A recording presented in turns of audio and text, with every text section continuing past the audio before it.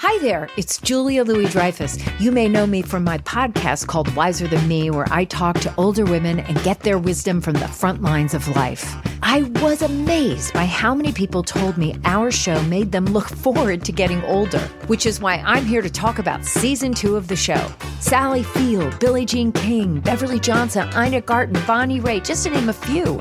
All hail old women. Wiser Than Me Season 2 is out now from Lemonada Media.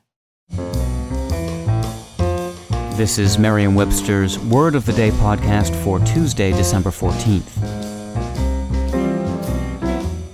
Brought to you by the new Merriam-Webster's Advanced Learners English Dictionary, designed for students and teachers of English as a second language. Learn more at learnersdictionary.com. The word of the day for December 14th is bogus, spelled B-O-G-U-S. Bogus is an adjective that means not genuine, counterfeit, or sham. Here's the word used in a sentence.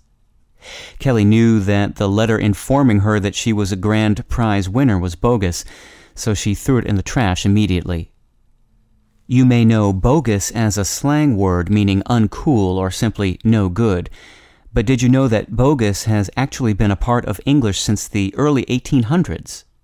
Not only was the word coined then, it was actually doing some coining of its own, so to speak. Back then, a bogus was a machine used to make counterfeit coins. No one knows for sure how this coin-copying contraption got its name, but before long, bogus had also become a popular noun for funny money itself, or for a fraudulent imitation of any kind. The more general phony adjective followed shortly thereafter. With your word of the day, I'm Peter Sokolowski.